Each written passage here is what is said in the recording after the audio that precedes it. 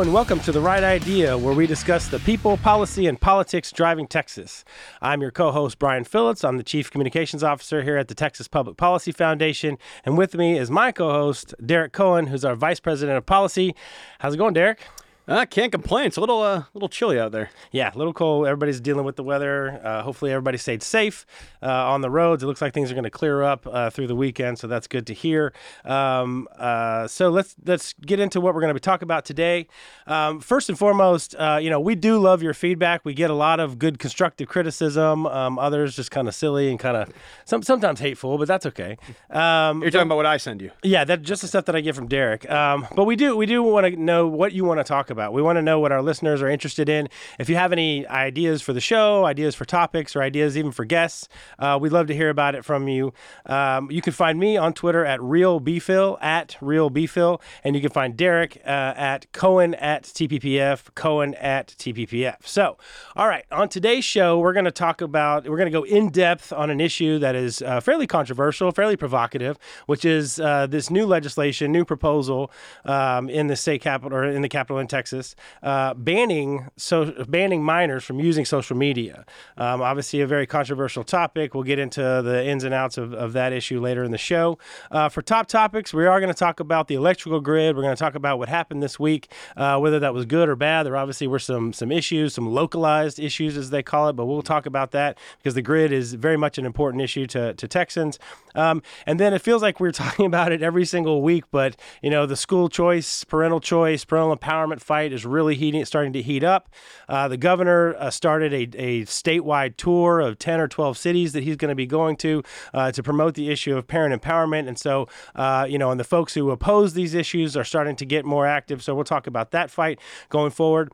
And before that, we are super excited to announce that this show is going to be the first one where we have a guest on our show. Our very, very first guest on the Right Idea is going to be former Congresswoman Mayra Flores is with us here today. So we're super excited to hear from her, and we're just going to talk about all the issues. We're going to talk about everything going on in Texas and around the country and just let her go. She's absolutely fantastic. Can't wait to hear from her. But first, of course, the reason you're all here is to hear from Derek and his Ledgeland update. Derek, what's going on up at the Capitol? Well, to be honest with you, not a whole lot. You mentioned the weather we had this week, and that really closed down a lot of what was scheduled to happen. We had the Senate Finance Committee did kick off on Monday. And then just with, out of an abundance of caution, which turned out to be validated, canceled the rest of the week up until today, where we're going to hear the rest of the Article 1, the general government section of the budget. Article 2, which is healthcare, which, as you can imagine, is a fairly large part of our budget, has been kicked to the 21st. Okay. So starting next week, though, I think we're still on schedule for Article 3. So what are the big issues then that you think that they're going to be talking about today at the committee hearing? It could be, it's going to be all over the place. I know the Office of the Governor, so any sort of administrative work that Governor Abbott's doing and anything that's coming out of the office will be discussed. And the Office of the Governor is actually a pretty large office, even when it comes to handling both state revenue and federal pass-through revenue. Just for example, the office is Criminal Justice Division, deals a lot with, say, monies given from the federal government to support policing through the Byrne grant program or whatever the case might be. And so they do actually have a lot in funding some of the policy decisions that are made.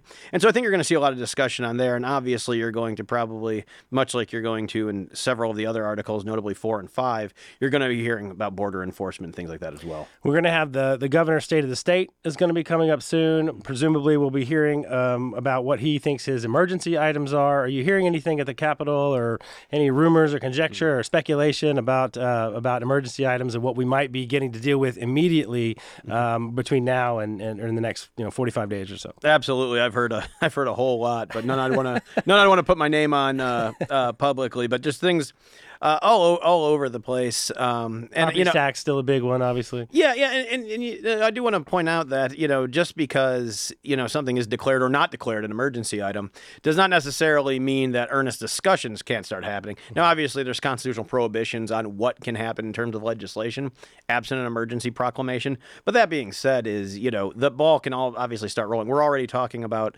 issues that important to the budget starting last week. So I'm starting this week. So I do think that it's not a huge time impediment. or it's not going to be a huge coming out of the gate strong time-wise issue if he were to declare X, Y, or Z an emergency item. But what it does do is it basically puts a stamp of approval, like this is important to the leadership of the state. Any issues, flying under the radar right now that you think are going to pop during the legislature? I'm thinking of, there's always talk about property tax and education, obviously the budget and those kinds of things.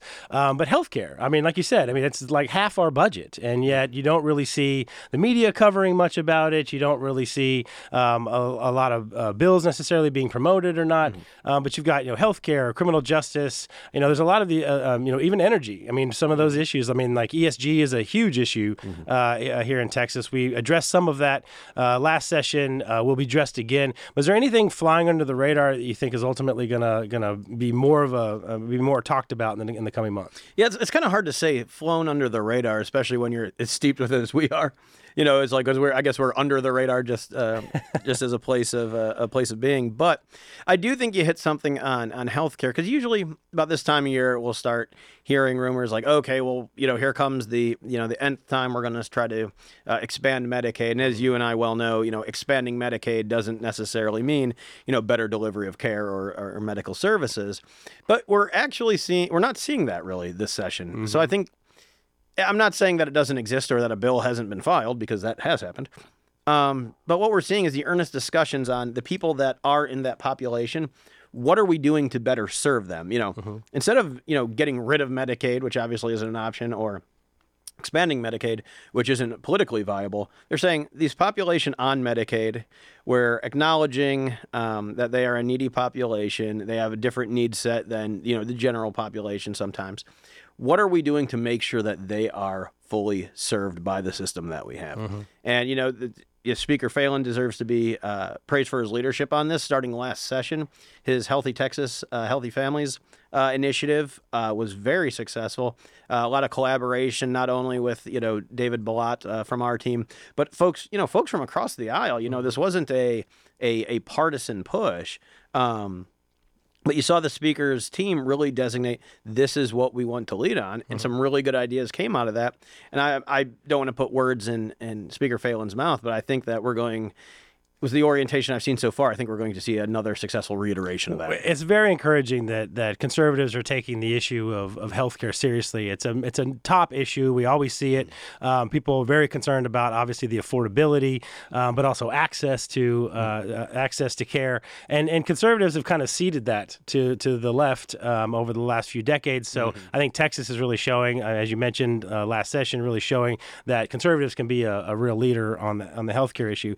One of the things that I would bring up that I'm pretty excited about, which I haven't seen any coverage of, but we've heard that there's a lot of energy behind it. Frankly, there's bipartisan energy behind government transparency and starting to change some of the rules, particularly at the local level, for the type and kind of data that the public can get access to, and not just the kind of materials, but the way in which they access it. So, making more data public. So, for example, if the city of Austin spends $100 million on something, there needs to be an accounting for where that money went, how it was delivered and all of that, but also getting those reports in a way that's searchable and sortable so that people can actually go in and understand where the money went, and essentially, increase the level of accountability and transparency into a government. Not the sexiest issue, but of course, when you ask speak for yourself. I find it quite sexy. But when you ask people about it, they're very concerned about government transparency, and frankly, it's linked directly to whether or not people trust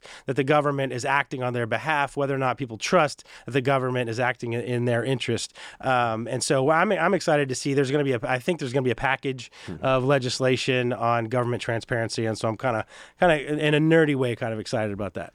And I think you hit the nail on the head. I think more sunlight is never a bad thing. And if you generally look, there are, an almost near infinite number of ways that local governments or governments in general at whatever level can get around and obfuscate, matters of transparency. We're not talking necessarily about, stuff that needs to, be stored in a skiff or next to a Corvette or anything like that. But we do have this issue where, if you ask, City A, what was your budget on taxpayer-funded lobbying? Like, well, that depends. We can look up the records, but we can run these records off for you at 25 cents a copy. And it's about 800,000 pages. And so, you just cut us a check for that and we'll get you that information, which in and of itself is vexatious and onerous. There's also a lot of stalling tactics where they don't get back to you if they don't think they have the answer, and they never respond to you. So some things we can change about that. Yes. All right. Well, that's your Ledgeland update. We're very, very excited, of course, that this is our first episode that we're going to have our very, very first guest. And through the magic of TV, we're going to pause very, very quickly. And when we come back after this message, we will have Congresswoman Mayra Flores with us, and we'll get her opinions on all things Texas and issues around the country. We'll be right back. Texas is the most consequential state. And when Texas leads, America wins. But it isn't good enough to be pretty good. Texas has to be the best. And that starts with Texas policy. The bottom line is that Texas is freer, it's safer, and it's more prosperous because of policies that have been designed, advocated, and implemented by TPPF. TPPF is the foundry that forges the ideas and public policy shaping the future of Texas, the nation, and indeed the world. And we know that when we succeed in turning these ideas into public policy, that Texas will be saved for another generation. And we know that when we save Texas, we save America. New name, same spirit. We'll see you in 2023 at the Texas Policy Summit. All right, and welcome back to The Right Idea at the Texas Public Policy Foundation. I am super excited to announce that we have our first guest, our very first in-studio guest, is the wonderful former Congresswoman Mayra Flores. Thank you for joining the show. I'm happy to be here. All right. Yes, I want to get right into it. I just want to jump into it because, I love your take on things. I obviously follow all your social media and your Twitter, and you get thousands and thousands of likes within several minutes of tweeting out, so I see it all the time. Let's just go right into it with the border crisis. You live in McAllen. You're right there, right there at the border. You live in a border community. Before we get into all the problems with the current president and all of that, can you just kind of take us through, what it's like living in that community and just give us kind of a behind the scenes of, when you're going around into the grocery stores and getting from place to place and all of that, how much do you see the crisis spilling over the border? Well, I live in McAllen, a beautiful city, honestly, and overall, I feel safe. And the reason I feel safe is because of our amazing law enforcement, of our amazing Border Patrol agents that do a tremendous job to make us feel safe in South Texas. So a lot of people in South Texas are not really seeing what's actually really happening because of the amazing work that our Border Patrol agents are doing.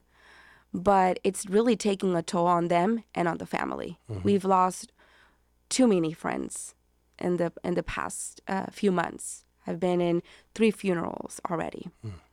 So this is very hard on my husband, who's a Border Patrol agent, who's been a Border Patrol agent for 14, 15 years now.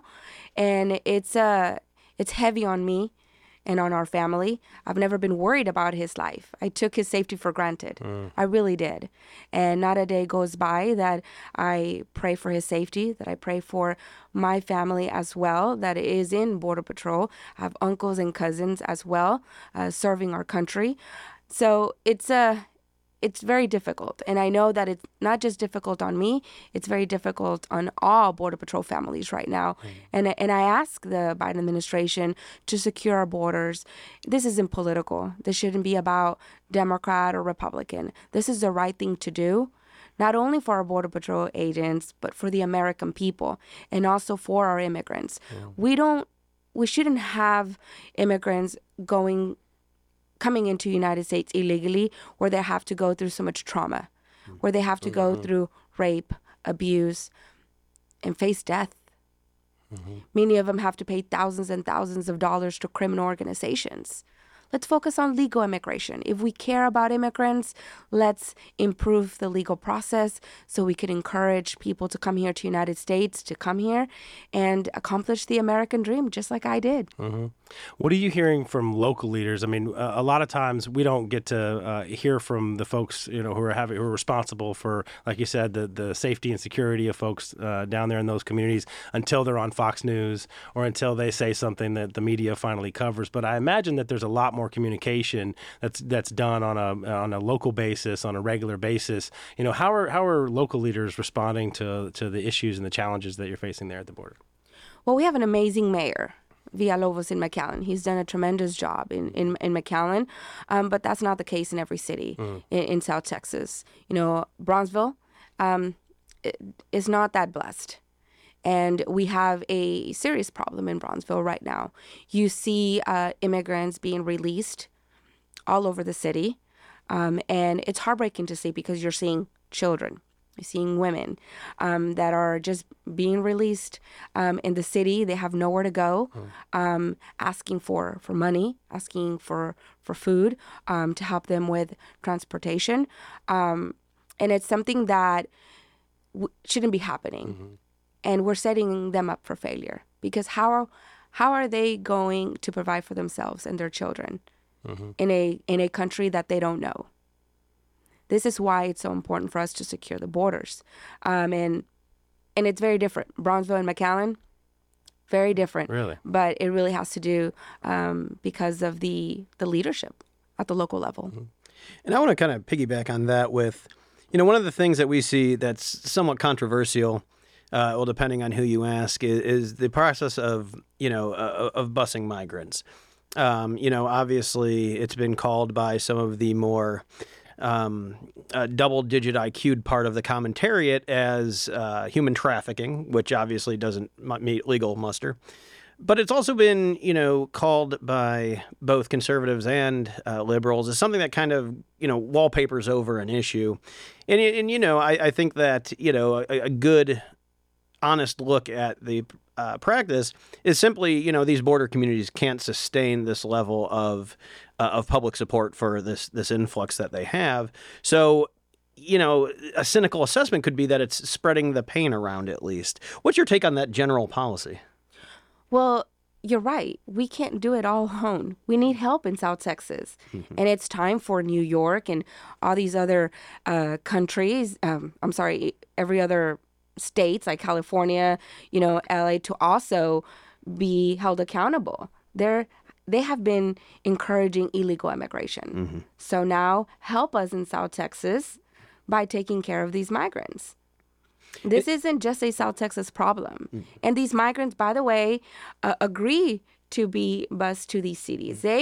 That was their destination. They wanted to go to these cities. They were not forced to go. So it's almost like that, so long as there's no sweat equity coming from these sanctuary cities, the New Yorks, the Los Angeleses, the, San Franciscos, as long as there was no skin in the game, they were fine preening about the issue. But now that they actually have to be partners in addressing the problem, it seems like they're left a little wanting. Correct. They need to see what we have been dealing for years. And I know that they have a homeless issue, in their own cities, but we also have our own problems as well that we deal with every day. And our border cities are hurting tremendously. They're using their resources, and we don't have a lot of resources because we are small cities already. Imagine if we have a certain situation where we need to have those funds for the people of South Texas, and because of this humanitarian crisis, we will no longer have those funds available. So it's so important for us to be prepared. We've had many storms, many flood issues in South Texas, and it's important that we are prepared just in case something like this ever happened. My home was flooded twice. That I was blessed to have insurance, but not everybody has flood insurance. So our cities, South Texas needs to be prepared for things like this whenever they happen. But because of this humanitarian crisis, we have been using our own funds to cover the cost of this crisis. And it shouldn't be a South Texas problem. This is a United States of America problem. So to get to the nerdy part of what we all talk about in public policy, so then let's get to the solutions. And I know that you've written on this in a number of different ways, and you're out there advocating for policies both at the federal and then things that the state can do as well. Can you just take us through a couple things that if you could wave a magic wand and change and actually get a leader in the White House that was committed to this issue, what would you like to see changed in terms of either legislative reform or executive action? Well, I believe that we have laws already in place, to be honest with you. We just need to enforce the laws. And we need a commander-in-chief that enforces the laws that we have in place already, that Congress put in place. And now Congress is criticizing our Border Patrol agents for enforcing the laws that they put in place. Prior to this administration, we had safe borders. Now, we'll never have a fully 100% secure border. Of course not. But we will not have this humanitarian crisis. We won't have the amount of fentanyl coming into our country. I believe that prior to this administration, we had policies that were working. The Remain in Mexico policy was working. And I believe that Mexico has a huge responsibility as well and should be held accountable as well. And no one really talks about that, but they should be securing their own borders. The Mexican people are not okay with this. I know that for a fact because my family lives in Tamaulipas, and they're not okay with this crisis. They see what's happening, and they're looking at themselves. What about us? What about our needs?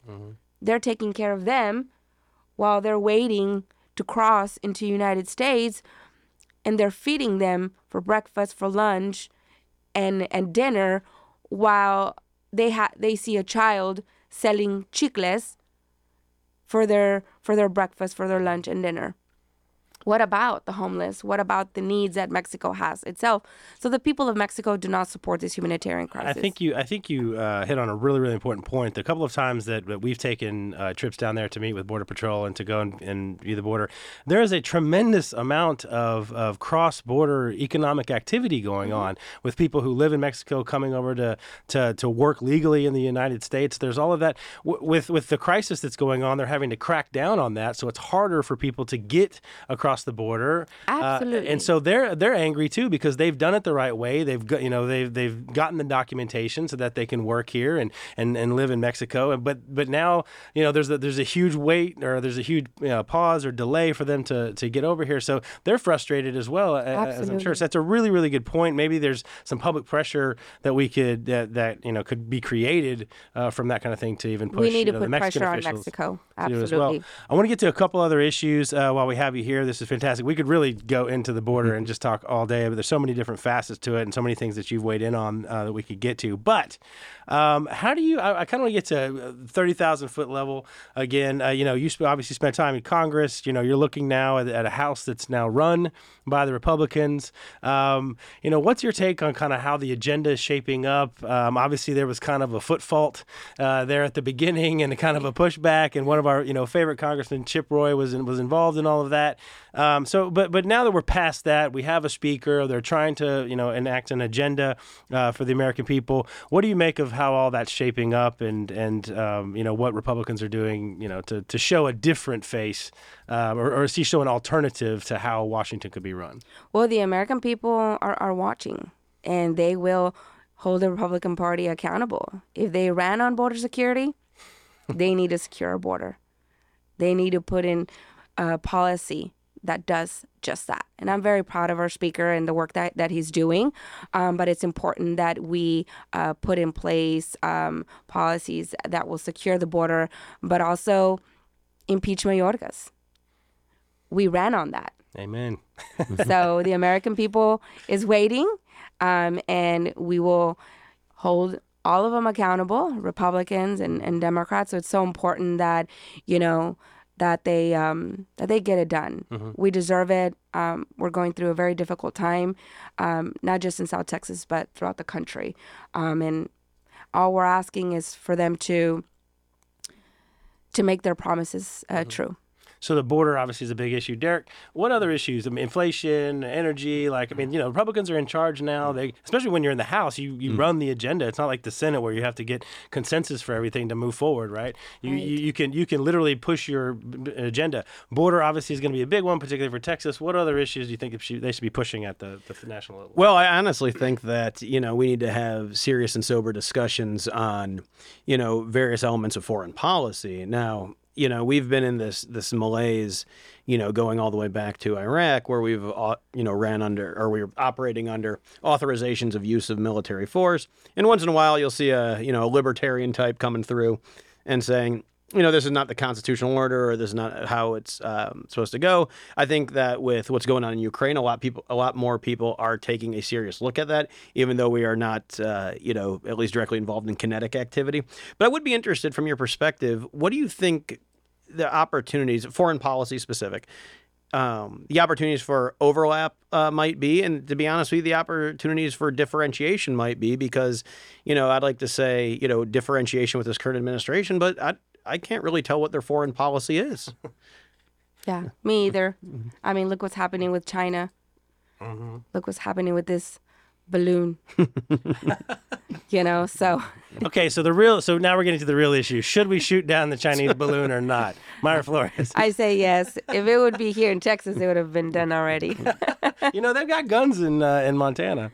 No, but that's a really good point, especially because, that's part of what Biden ran on was getting, he has spent, 5 decades or whatever on the Foreign Relations Committee. He was chairman of the Foreign Relations Committee. That it might be more of an indictment of the institution than of the individual. Right, exactly. I mean, we're laughing about it, right? Yeah. It's funny, but at the same time, it's serious. No. It's serious that this is happening. Right. What are we going to do about it? We used to be at a place, where we would all agree that, people would wear their red shirt or their blue shirt, and they would act accordingly. But then, the saying that, political differences ended at the water's edge, those days are long gone, I would say. And I think that, it weakens us as a country, because at the end of the day, we're all Americans. And I think that this division amongst us does weaken us. And that's, China, Russia's dream, for us to be divided. And Washington wants us to stop talking to each other. We need to come back and sit down at the table, have a respectful conversation, and focus on the things that we agree on. Because at the end of the day, we're all Americans, and I want to believe that we all want what's best for our country. Yeah, and maybe ironically enough, it's usually when divided government, when we have to find those things, those commonalities, in order to get anything passed through the legislature to even get to the president's desk. That's right. All right, so one more issue before we get to our top topics. I want to get we probably sick of hearing about it, I'm sure, for our listeners on the show, but obviously parent empowerment and changing, more accountability within our school systems is going to be the number one issue. We now have the governor is out and has launched a statewide tour where he's going to be touting parent empowerment reforms and this idea that he keeps saying over and over again that parents should be in charge of their kids' education. Talk a little bit about that and the hopes and the opportunities for a place like Texas to finally have real parent empowerment and real school choice. I'm really excited. I believe that no zip code should dictate our children's future, and by us giving parents that choice, it's going to improve the lives of many children, especially in areas where they don't have that level of education that they deserve to have. Public schools have worked for my children, I'll be honest, but that doesn't mean that it works for everyone. And I stand with those parents that it doesn't work. And I think that it's just the right thing to do. They're our children. We should have the control of our children's education. They're our children. We're supposed to be raising them with our values. And I see a lot of indoctrination in our schools. And we need to hold them accountable. And I think competition is good, not just for schools, for everyone. And I think it's going to make our public schools better, because we don't want to get rid of public schools. We want to make them better. And, the debate right now seems to have devolved to, folks defending the proposals that'll actually get, children in the educational environment that will help them the best. But the other side seems to be really focusing on the institution and the sanctity of the institution.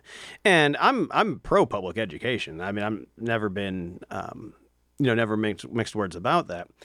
But again, it's defending the institution for the institution's sake, not the outcomes, not making sure it's accessible, not making sure, to take their word, equitable. but just rather that the institution itself is left unassailed. That doesn't seem to be focusing on who's supposed to be benefiting from this public institution, and that being the children. And this debate is going to rage. I think it's only going to get more heated as both the right and the left are continuing to promote their particular positions on this. We'll see how the House and the Senate deal with it once we get past the state of the state and once the legislation gets submitted, and we're going to really have this huge debate all year. I want to hit a couple of top topics real quick. Just kind of rapid fire talk about this. We had the big ice storm, I guess, this week, and everybody kept their fingers crossed that the grid was going to hold up.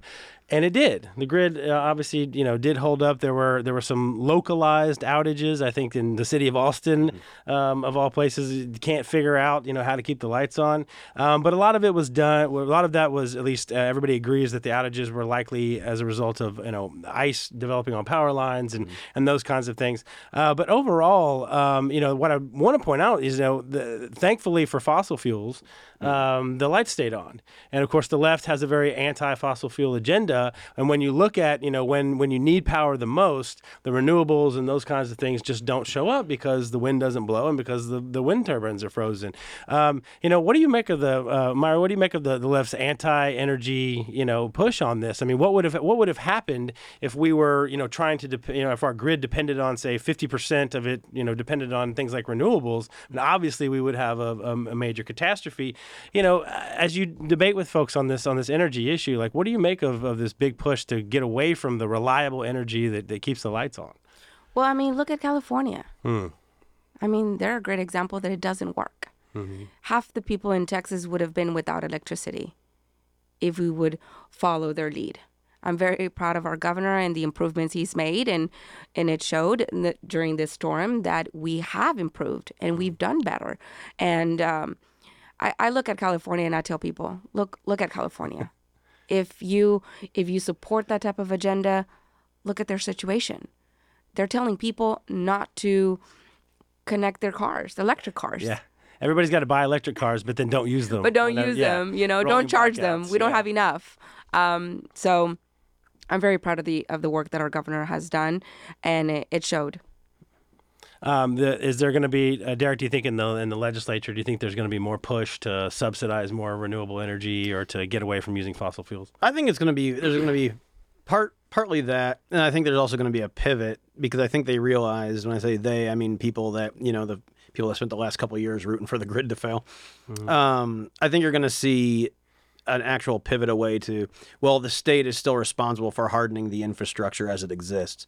So, we can debate about what the proper role of government is, but whether the, state government should go through and start burying lines in South Austin is not necessarily, I think, a debate for adults to be having. I do think that smart municipal management should be having these discussions, absolutely. Mm-hmm. But whether the state should be on the hook for, securing the right-of-ways, buried lines, or whatever the case might be, I think that's not an appropriate question to be asking state government.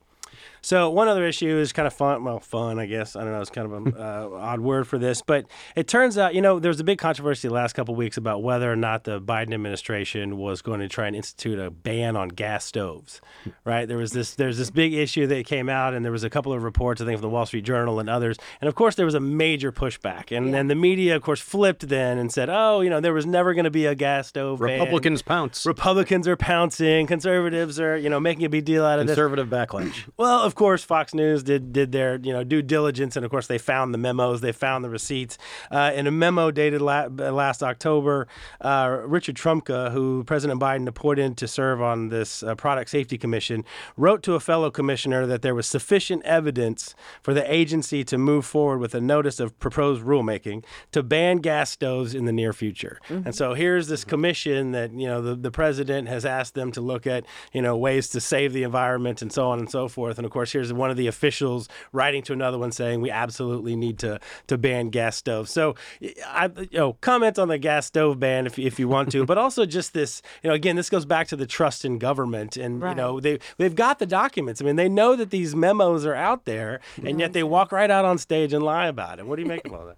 I mean, it's just nonsense. I mean, Washington has lost common sense. Everyone has gas stoves. I mean, it doesn't matter what your political affiliation is. You know, Democrats have gas stoves, Republicans, like Americans. And Democrats for gas stoves. yeah, exactly. This makes no sense, but I'm glad that they felt the backlash. And this is a result when we actually come together on something we agree on. And the American people said, hey, I'm a Democrat, but you're crazy. You're not taking away my gas stove. So this is a great example of us coming together on something we agree on. I'd yes and that by saying, well, how are we supposed to boil the water as we had to in the city of Austin if we have if we have electric stoves and the power's out? Yeah, no, really good point. And, you know, and I feel some sympathy to the president's press secretary who has to walk out there knowing, you know, the fresh attacks that they're going to get from the press, knowing that this documentation's out Did there. she actually answer anything? No, she's going to circle back and do all of that. Yeah, I mean, shouldn't have appointed a Trumpka then, who that apple doesn't fall far from the tree. Yeah. Guy knows about as much about administrative law as his dad know about running a profitable business. All right, so we're gonna jump to our final segment of the show. I want to get into this because this is a controversial and provocative issue for a number of reasons. We all know social media is ubiquitous. I mean, everybody's on social media. We just did a poll asking about people's media habits, and I think something like 60 to 70% of all Texans use social media at least once a day. A lot of percentage of that, 30 or 40%, use it multiple times a day. So social media is all around us. I think it's now number 2 in terms of how Texans get their news. Number 1 is local TV, but number 2 is social media. They say that's how they get a lot of their news. But there are a lot of problems with social media, particularly the influence that it has on minors. TPPF has published some research into this, and unfortunately, it's a bit of a parade of horribles in terms of kids getting peer pressured on social media to take these incredible risks. Some kids are dying, some kids are hurting themselves, doing these TikTok challenges and so on and so forth. I'd invite you to read that research that we have out there. But one Texas State rep, Jared Patterson, has bill number 896, which would a child between the ages of 13 and 18 would not be allowed to use a social media platform. The bill said social media platforms would require users to have an account in order to utilize that platform, and that the platform would verify that the account is being held by a person of at least 18 years of age. So this is, in effect, a way to prohibit minors from using social media platforms like Facebook and Twitter and Instagram and TikTok and so forth. A lot of conservatives have a lot of libertarian sensibilities. Yeah. It may not necessarily sit right. You can make the comparison to cigarettes or alcohol or driving, and there's a lot of restrictions for minors. Does this fall into that category for you, Myra, or what's your take on essentially a ban for social media for minors? Well, personally, my children don't have social media. My son is already going to be 18 years old. But that's a decision I made as a parent. So I do think that, we should respect parents, and they know what's best for their children.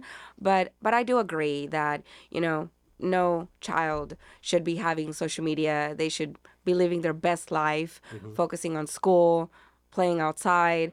But at the same time, I don't want to cross that line and be telling parents what's best for their children. I don't think that the government should be telling parents what to do. It's all about parents' choice, right? Mm-hmm. Does it help parents though to help them, know? I mean, again, I would think from the comms perspective, it helps send the message that this isn't something that's for minors. I mean, yes, of course, we have kids under 21 who access alcohol. We have kids under 18 who can find a way to get cigarettes and so on. But at least from a community perspective, the fact that there's a law against this at least helps parents make the case to their kids that this is something that's not for you. Do you still think that, that crosses the line into limiting what a parent can and can't do, or at least their choices that they make, or they're limiting their ability to be a good parent? Does it still cross that line for you? Well, I think it's important that parents are informed how damaging social media can be for their child, so they could make that decision. Ultimately, there's just so much garbage on social media, and there's so much bullying on social media. But some adults shouldn't even have social media. Should ban it for adults. They should ban it for adults, I see so much hate, so much division on social media that hurts us all. And I don't think a child should be able to have that platform, especially if they're going through difficult times, or mental issues, and then they're on social media getting all this hate from adults a lot of times.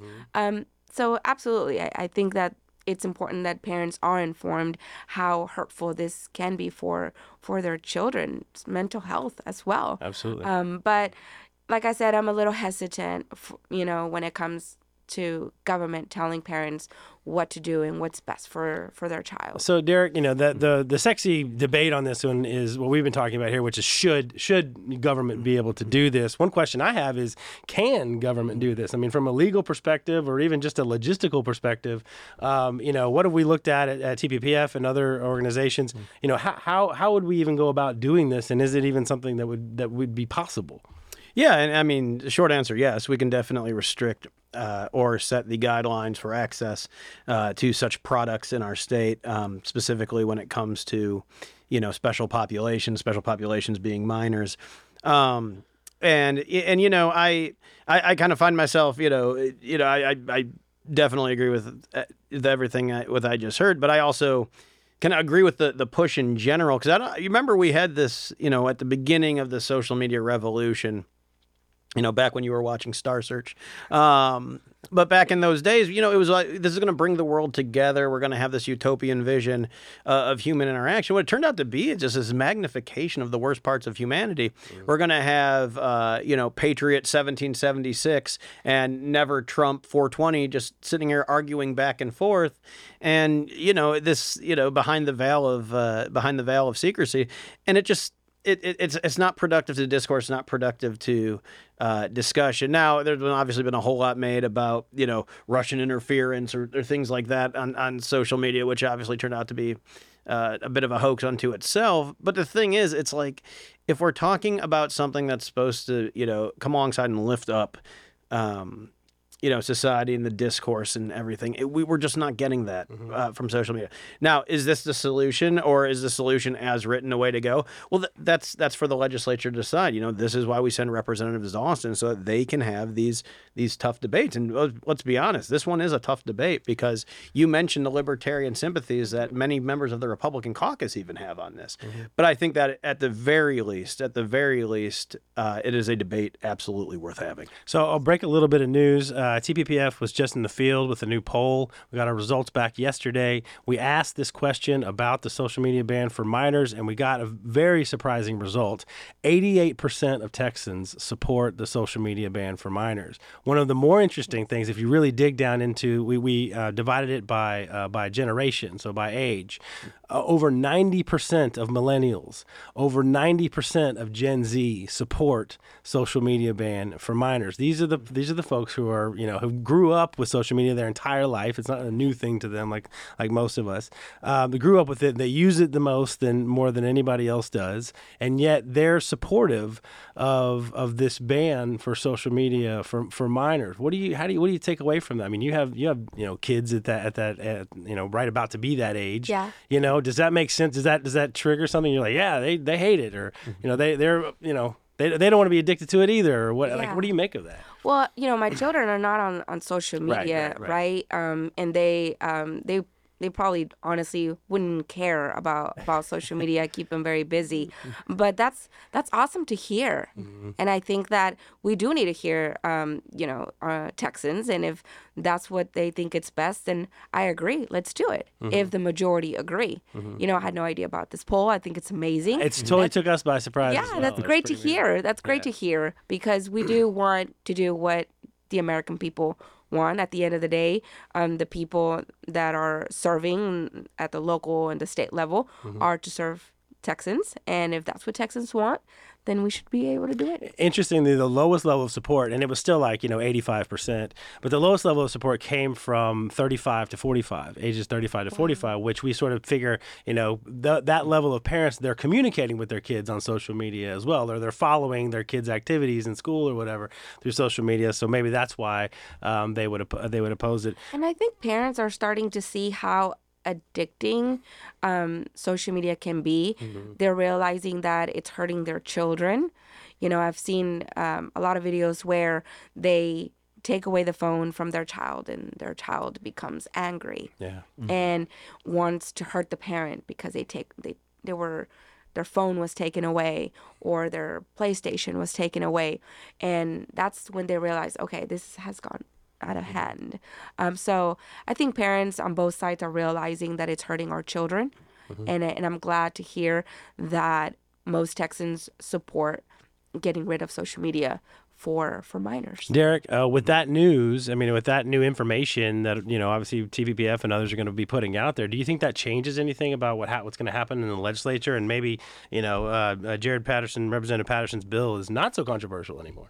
Yeah, do I think that the information is going to change things? Largely, no. Not because I think that it's not useful information, but I think that it's, much as we've discussed here, it's a place that people already, from whatever their station is in life or their life situation is, already recognize, some of the pitfalls with it. And again, does that mean this particular bill is going to be the end all be all? Very, very rarely does a bill make it all the way from filing to getting the governor's signature without any sort of tweak here and there. But at the very least, I think the fact, and Representative Patterson needs to be praised for this, is he, with finger on the pulse, realized like this is a serious issue. Mm-hmm. And the funny thing is, it's we say like, oh well, this must be some sort of right wing crusade, and the very same comments that we've heard were actually made by Representative Mary Gonzalez, who's a Democrat from El Paso, and so she rightly identifies some of the pitfalls that we have in this area as well. And so I'm really looking forward to the debate. I do think that there's going to be some interesting lobby action on this because, obviously there are dollars and cents at play. But again, the fact that this is the opening salvo, I think should give us all, it should hearten us all that the debate's going to be had in good faith and publicly.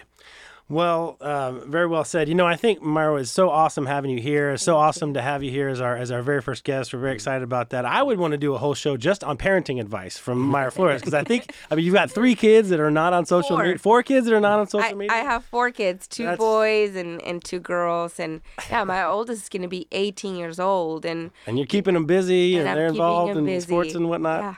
That's fantastic. We'll do a whole show on parenting advice with Myra Flores. We'll love it. A whole new one. So as always, thank you all for joining us. We really appreciate our listeners and our viewers out there. Until next time, as we always like to close with Sam Houston's quote, do good and suffer the consequences. We'll see you next time.